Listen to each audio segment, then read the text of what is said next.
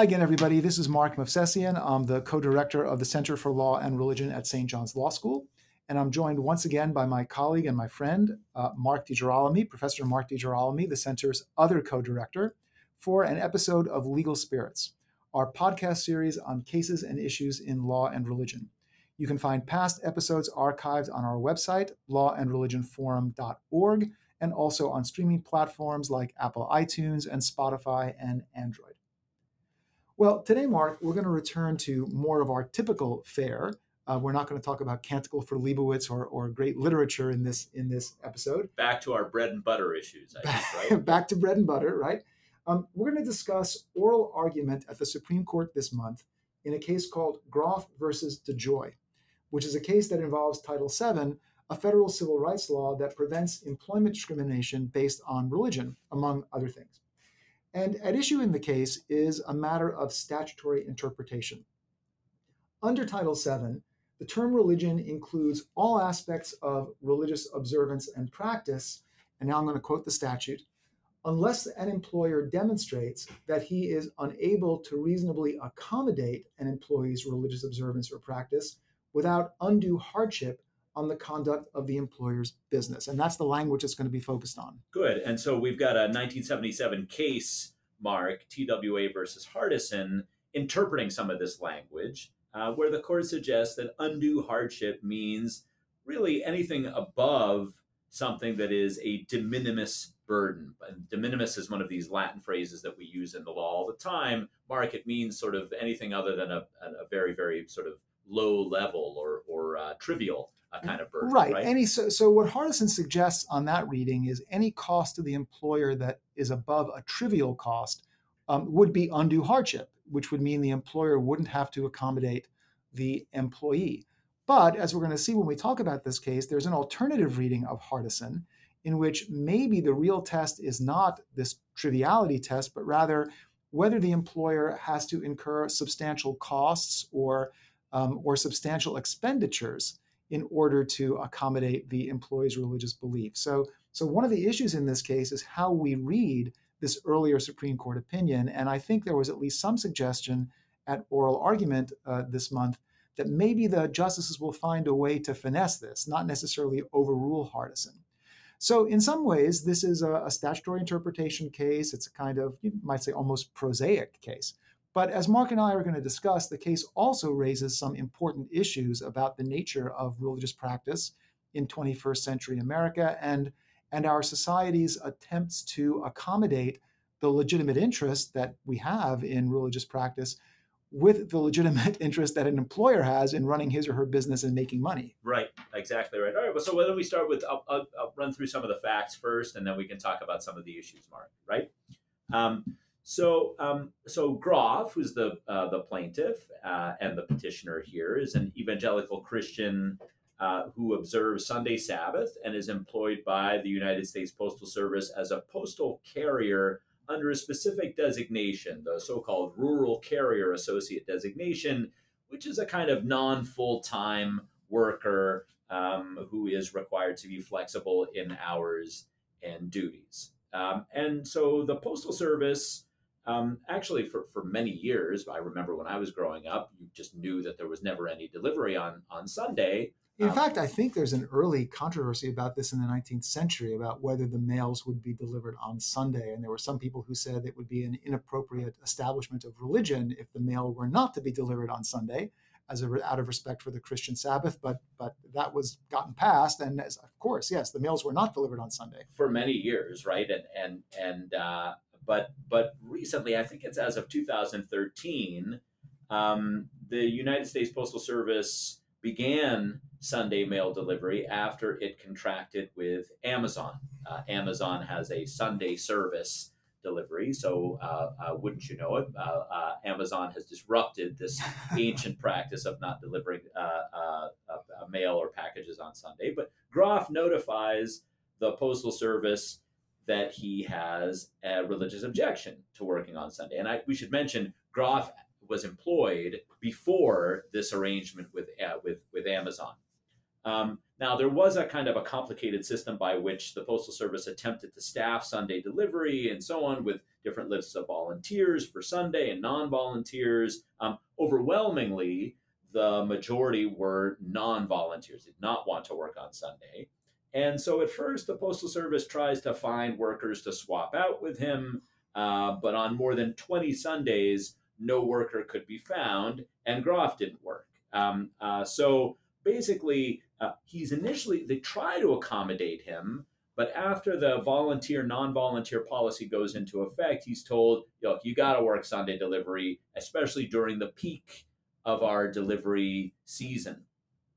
So he transfers, and he transfers to another town and he now tells the United States Postal Service branch that again he won't work on Sundays, and the new branch offers him a deal. It says you can either attend religious services Sunday morning and report to work afterward, which is an accommodation, by the way, that other employees were given, or they will try to look for coverage. And so he opts for the second course, and the Postal Service struggles. The postmaster himself delivers the mail on Sunday to cover for Groff. He's got to pay overtime to others. And there's a testimony, Mark, in the record that all of this contributes to bad morale in the office. Right. I think there was some indication that one of the other employees quit, right, at some point because they didn't want to do this anymore. Exactly. And so this attempt to accommodate him works maybe for a little while, but not so well. And eventually the system breaks down and he's disciplined for not working on Sunday. And, the Postal Service says, look, pick a different day to observe the Sabbath, which, of course, he's not going to do. Right. So eventually he resigns, and after filing some equal employment opportunity letters and obtaining no relief, he then sues the Postal Service, and he really brings two claims for religious discrimination under Title VII of the Civil Rights Act. The first for disparate treatment, which is not at issue in this case, and the second for failure to accommodate. So at the district court, he loses. The district court says that the Postal Service offered Groff a reasonable accommodation in the shift swapping solution that the Postal Service and that the Postal Service had evidence of several examples of what the statute calls undue hardship in providing an accommodation, especially the need for other employees to work every Sunday without break. And then he appeals, and he also loses at the Third Circuit. Yeah. Now, what did the Third Circuit say, Mark? It said, first, Title VII prohibits discrimination against employees on the basis of religion. There's no dispute that Groff has established a prima facie case of discrimination on the basis of religion. Why? Because he's got a sincere belief. He informed the employer, and he was disciplined because of that belief. But the Third Circuit says, once the employee shows that prima facie case, now the burden shifts to the employer to show either, number one, that it made a reasonable good faith effort to accommodate the religious belief, or number two, if it didn't, that an accommodation would work an undue hardship on the employer. Right. So and I should say, by the way, I said a second ago that one of the other employees quit. I'm not sure that's true. I have to go back and see, but there certainly was evidence that Groff's requests not to work on Sundays definitely interfered with morale because other people, the court says, diminished employee morale because his other co-employees had to cover for him and they had to miss their other events that they wanted to do on Sunday. At one point, I think the postmaster himself had to deliver the packages because, right? Am I right about that? That certainly is right. Right. I agree with you. I'm not certain that somebody actually quit because of it. And this actually came up in the argument, I Correct, think. it did. So we'll talk about that. Okay, fine.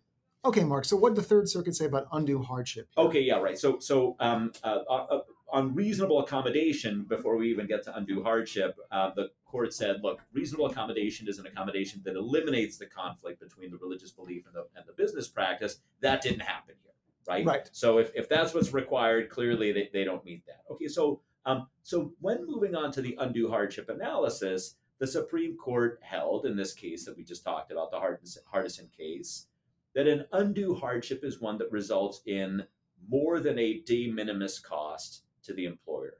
And because that's not a particularly a high threshold to cross, the Third Circuit decided it was clearly crossed here.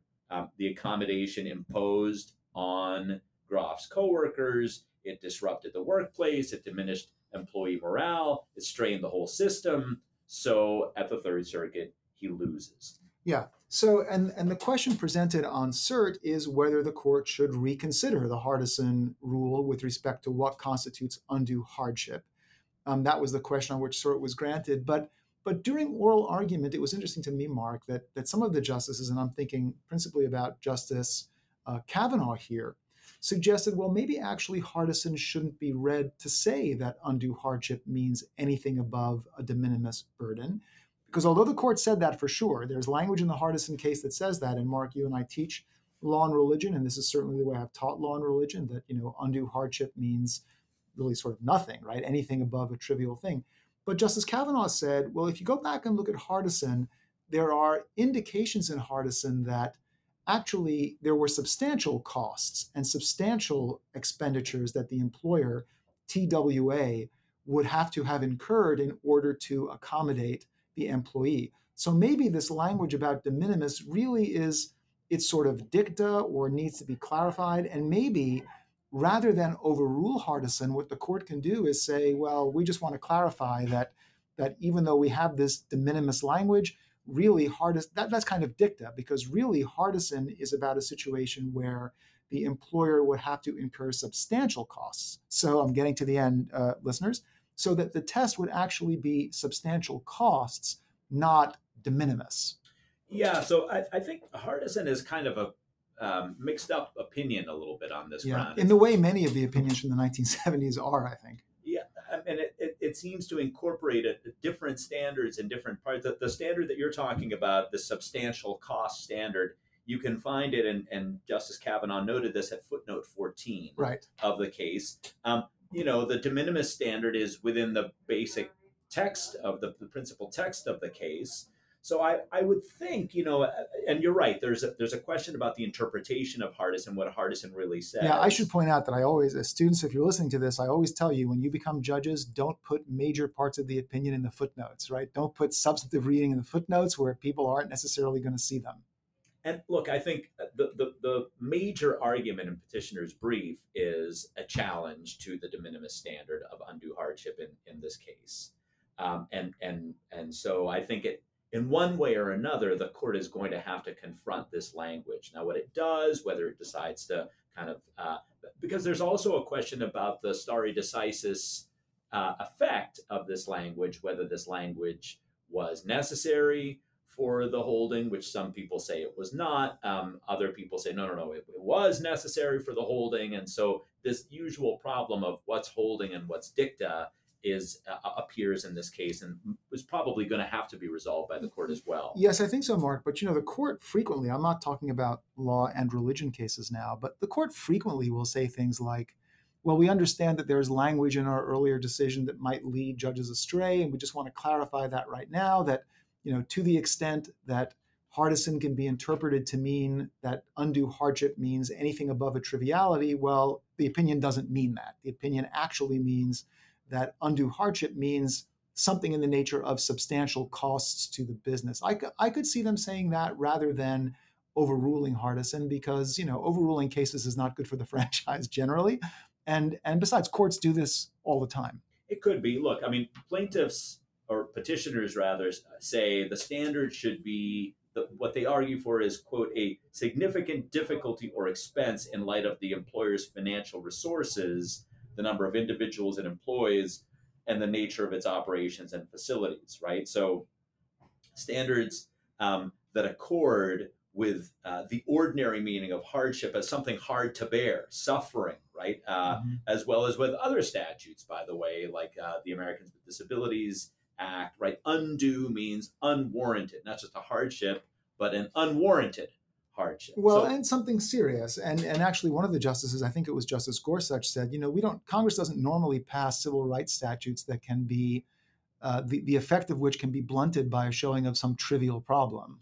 Right. No, I think that's true. Now, I guess the issue then becomes, as between the language in footnote 14 and the standard that the petitioners seem to be asking for, and this I think is something that came out in Justice Thomas's questions, but also in Justice Gorsuch and in Justice Jackson, is there really that much daylight between the standard that you're looking for and the if we take the standard that the government is now arguing is the actual standard or that could be extracted from footnote 14, is there really that much difference between these two? Yeah, in a way, it reminds me of, is it the Shurtleff case from last term where it was the flag at Boston City Hall where the justices were kind of scratching their heads and saying, why haven't you settled this case? I mean, what is the real nature of the dispute here? I had the same sort of sense here. The justices were looking for a way to kind of get rid of this case or decide it in a kind of narrow way because it didn't seem like there was that much difference between what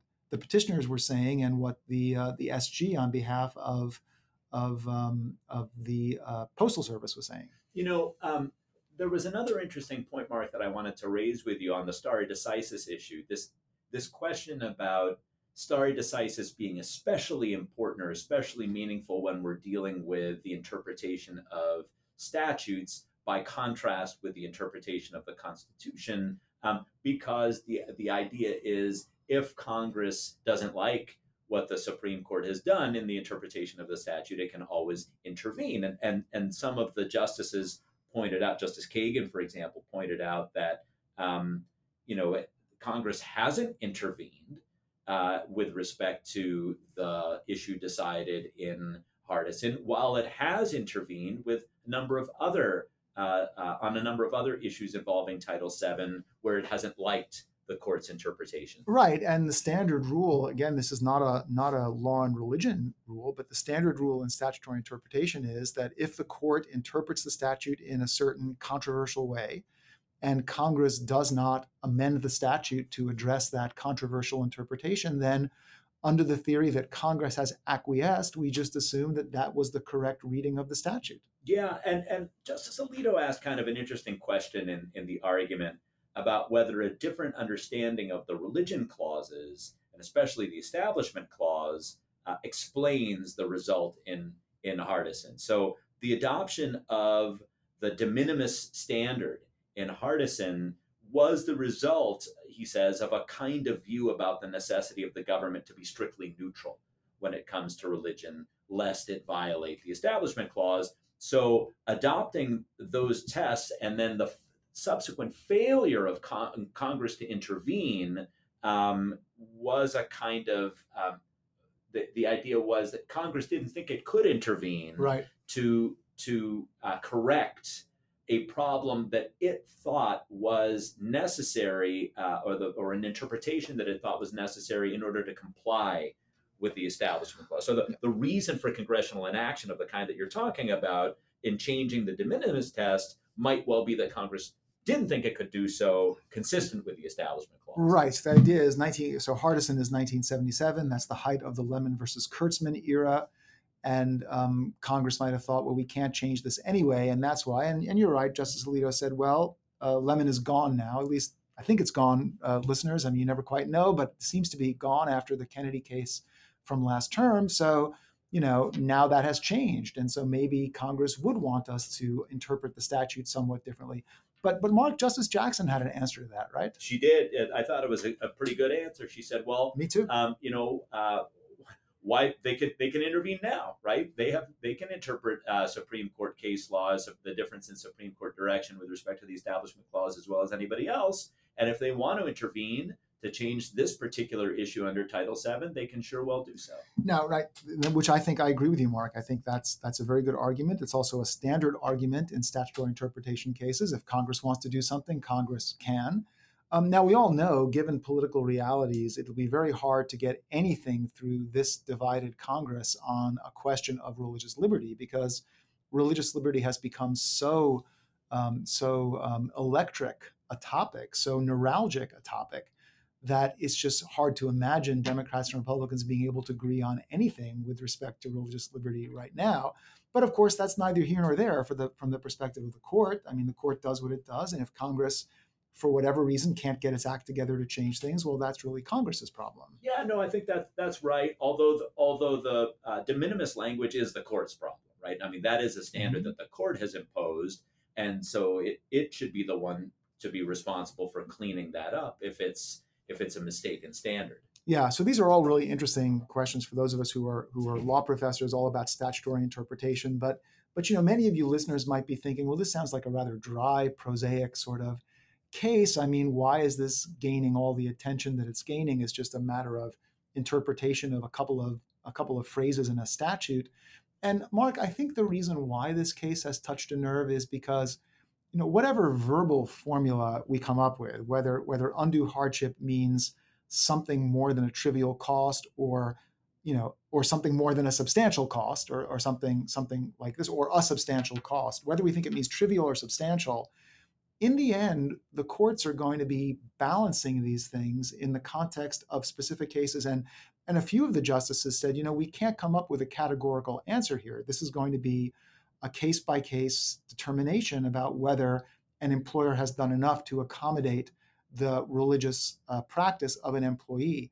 And that gets us into some topics, Mark, you and I have talked about before, which is at the moment in American society, it's just very hard to come up with kind of consensus background norms that will allow us to resolve these problems in a predictable way. Yeah, two quick thoughts on that, Mark, and I agree with you. Of course, this picks up on some of your previous work with respect to disagreements concerning the COVID rules, which really came to the surface when justices had to make kind of snap decisions about which one would win, which overriding concern would win, the concern of religious claimants or the concerns of sort of public health advocates and so on, or the government. Yeah. And so it's in that way, it's a kind of a similar situation. And the second point is, and I agree here too, even if we adopt substantial costs, the question is, well, isn't that standard satisfied here? I think Justice Kagan,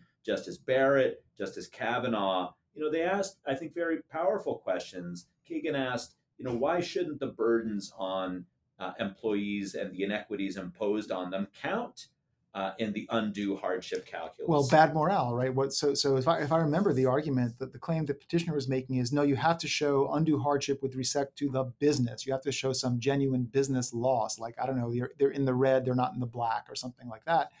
And a few of the justices, including Justice Barrett, you're right, said, well, isn't bad employee morale, isn't this a matter of common sense? Isn't that going to affect the business? I mean, do you have to really show an accounting, a kind of spreadsheet and show where the costs are? And I don't know about you, Mark, I have some sympathy with that. I mean, I have sympathy for people like Groff who want to practice their religion and are not able to because of what the employer says. But I also have sympathy for the employer who's got a business to run and a payroll to meet. And it seems to me it's a tough balance here. Yeah, I blame Amazon. I think that's obviously the bad guy in this situation. Yeah, why is that? Why is Amazon because they were the ones that stimulated this new change, contract, this change, right? I mean, the post office was going merrily along without any Sunday delivery service, and here comes Amazon and the demands of the new digital economy and disrupts everything. I mean, only half joking, I think. Well, we have a past podcast about Sunday closing laws. We did it around New Year's, if you remember, because there's a New York statute that says you can't sell alcohol on Sundays, and including when New Year's falls on a Sunday. Listeners can go back and listen to that podcast. No, and look, I think this does get back into the issue of whether it's important for a society to come to agreement about a day of rest, right? And the Sunday day of rest, obviously, that's the traditional Christian day of rest. These are issues that go all the way back, well, at least as far in Supreme Court law to McGowan versus Maryland, and so on. But of course, much deeper than that. They're about the common culture, as you suggest, of the society, and whether America has such a common culture any longer, or whether various business and other concerns, whether they are the common culture now, and all other issues must yield to, all other concerns must yield to those primary concerns. Well, I mean, I think it's going to be a problem in a pluralistic culture. I mean, you can make the argument, the Supreme Court has made the argument that Sunday is the day of rest for historical reasons, that this is not a matter of the Christian Sabbath, but I'm not sure that persuades everybody. And there are increasing numbers of people who celebrate a different Sabbath, and they will want to take their time off. And if I'm an employer looking at this and okay, we have some people want the Friday Sabbath, some people want the Saturday Sabbath, some people want the Sunday Sabbath, that becomes a very difficult thing. So, and how this gets resolved in the context of a particular case, whatever the language is, whatever the semantics, whatever undue hardship means, you're basically going to be balancing these seems to me, two important goals, legitimate goals, which is okay, people should be able to practice their religion, but businesses should be able to run their businesses too. All right, it's prediction time, Mark. How do you think this case comes out? What do you guess? So it's always hard to know, and don't hold me to this. But looking at the argument, my sense was that there were a few votes for the proposition that Hardison has been incorrectly understood. That the correct understanding of Hardison is substantial cost, not anything above a trivial cost. And I think you could get a plurality opinion that says let's clarify that is the test, and then remand to the Third Circuit. But I could also see them saying, okay, that is the test, and there have been substantial costs here. I'm not so sure about that. I think more like it'd be a remand. And then you might get separate opinions. You might get, Justice Thomas seemed to think that actually Hardison isn't about Title VII at all, but rather about the EEOC regs that were extant at the time. And I'm not sure Justice Alito is going to go along with this either. He might want to just overrule Hardison. So I would suspect, and then I think that Justices Kagan and Jackson and Sotomayor will probably be on the other side of this. So I would guess the vote will be 6-3, but I would guess maybe a plurality opinion. That's sort of that would be my guess if I had to guess right now. Yeah, that sounds. Wait. What about you? That sounds. I was going to say that sounds entirely reasonable to me. I think the de minimis test is going to go down. I don't think that the textualists on the court, including Justice Gorsuch, whom I agree was looking for a kind of middle position, I think it's going to rub him wrong that you've got this language there. So the sort of don't worry about it because courts really know what it means yes. argument that the Solicitor General was making, that will not persuade That will not a persuade. majority. But do you think they're going to have a majority to overrule the case? I don't know. And it might be that, both Justices Gorsuch and Kavanaugh were looking at this other language. I think that's a more difficult question, is what replaces that test, whether that test, certainly the questions that you were talking about, how that test is applied, whether that requires overturning Hardison in part depends upon the holding / dicta debate that we were talking about, and how the de minimis standard fits into that context. So the justice is going to have some kind of agreement about that position.